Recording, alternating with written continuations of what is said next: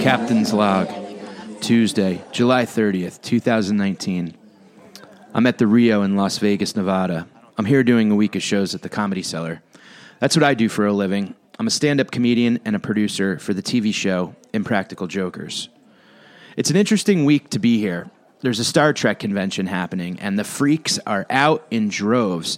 From coast to coast, die-hard fans have gathered to show off their new intergalactic tattoos, spend their hard-earned money on rare memorabilia, and sport their bootleg secret language t-shirts that emulate everyday brand-name logos with a pun that refers to the mythology they subscribe to.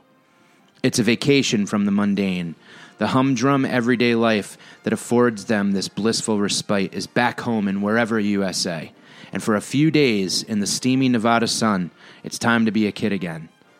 The melting pot has been stirred. Political stances don't matter. Neither do socioeconomic status, sexual preference, or any of the divisive elements of modern human life that force us to pick a side and stay divided. Not this week. This week it's about the Trekkies being together as one, sharing stories and moments that bring them close together.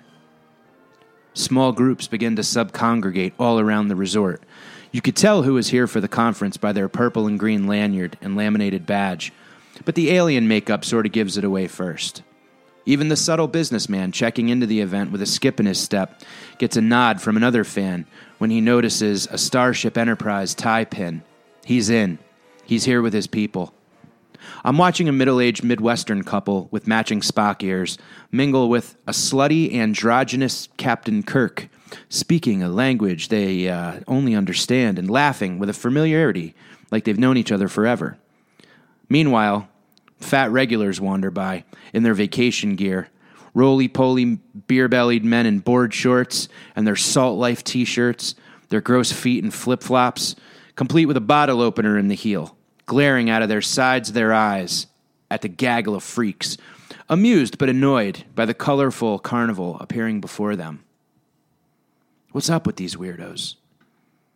These weirdos are a part of a counterculture, a community of like-minded individuals who are chasing moments provided by their muse, a TV show that first aired in 1966. They are part of the collective that gets off on this thing. We all get off on a thing. This happens to be theirs. There's some normals walking around who are bashing them. These same normals who bash these diehards for dressing up in outfits that they spent hours hand-making would step over their own sick grandmother to catch the latest episode of The Walking Dead or a fantasy football draft. But if they don't accept it, it's lame and a waste of time. Me? I'm not a Trekkie. I never got into any of the TV-based galactic vehicles. I choose to visit space via live music, particularly the music of Phish and the Grateful Dead.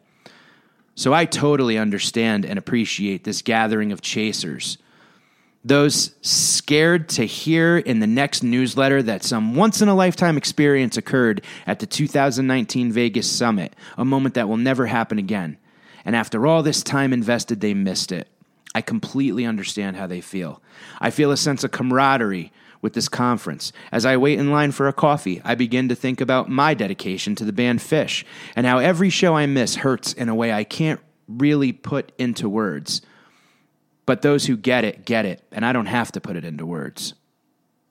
I chase the moments, and I have chased their moments for over half my life, and I don't regret a single day or dollar spent.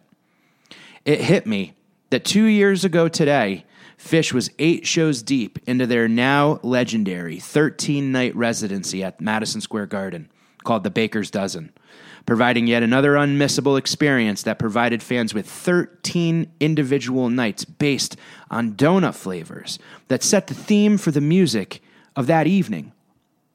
What band does that? Tonight was Jimmy's. And that only matters if you get it, which is fine, and we'll get into all that later.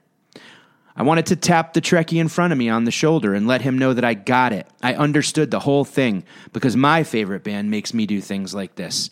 And how we have parody t-shirts that only we understand too. And that we have a mythological world as well called Gamehenge, written by the guitarist for his senior thesis at.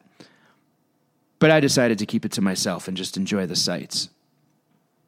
I completely get this way of thinking, and it's eerily synchronistic that this event is happening right now in Vegas while I'm here working on this project. I was hung up on how to start, and as if the god of the geeks sensed my pain, he sent a convention to my feet to clear my mental blockage. Allow me to explain. I have been a geek for the band Phish since 1994, my sophomore year in high school. Already a disciple of the mystic Grateful Dead, my friends and I collected and traded live concert recordings, our version's baseball cards. One of these friends, Dave V., asked me as I handed him some new Dead tapes, "Hey, have you heard the band Phish yet? If you like the Dead, you'll love them." He handed me the band's New Year's Eve show from 1993, a crystal clear FM quality copy. You have to remember, this was before iTunes, so all live recordings were done on tape. Maxell XL2s. This moment would change my life. I hit play, and the energetic sonic boom that came out of my stereo had me jumping and dancing and flipping out like never before. I needed to hear more. I needed to know everything about this band. I had spent my childhood feverishly studying my dad's and my uncle's record collections, and music has always been a medicine for my anxiety, an instant friend in moments of self-doubt and incessant mind chatter. But nothing ever felt like it was mine. That was my dad's music, and that was my uncle's music. From moment one, Phish was my music, and I was on board for whatever adventure they had in store for me. And boy, did they have some in store for me.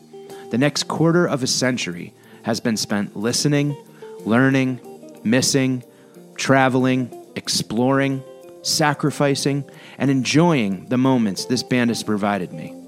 And I just can't seem to stop. I'm creeping up on 40 years old, and since I was a teenager, there have been two constants in my life: anxiety and Phish. I feel like I have grown up with this music as a friend, a companion that I could turn to at any time life got to be a bit too much. Even now, in my late 30s, I lean on Phish in important ways. I travel incessantly as a comic, spending weeks like this one alone in a hotel, away from friends and family. But at any time, any day, I could turn to my old buddy, put on my headphones, close my eyes, and escape, and I'm home again, smiling and ripping air guitar under the lights with 15,000 of my best friends. So, I decided to take a look back on why I follow this music, and I've decided to talk to some other members of my community and friends about the moments I've chased and continue to chase. And what follows is a small example of a dedicated fan, one who is proud to be still chasing. Now, please proceed to Chapter 1.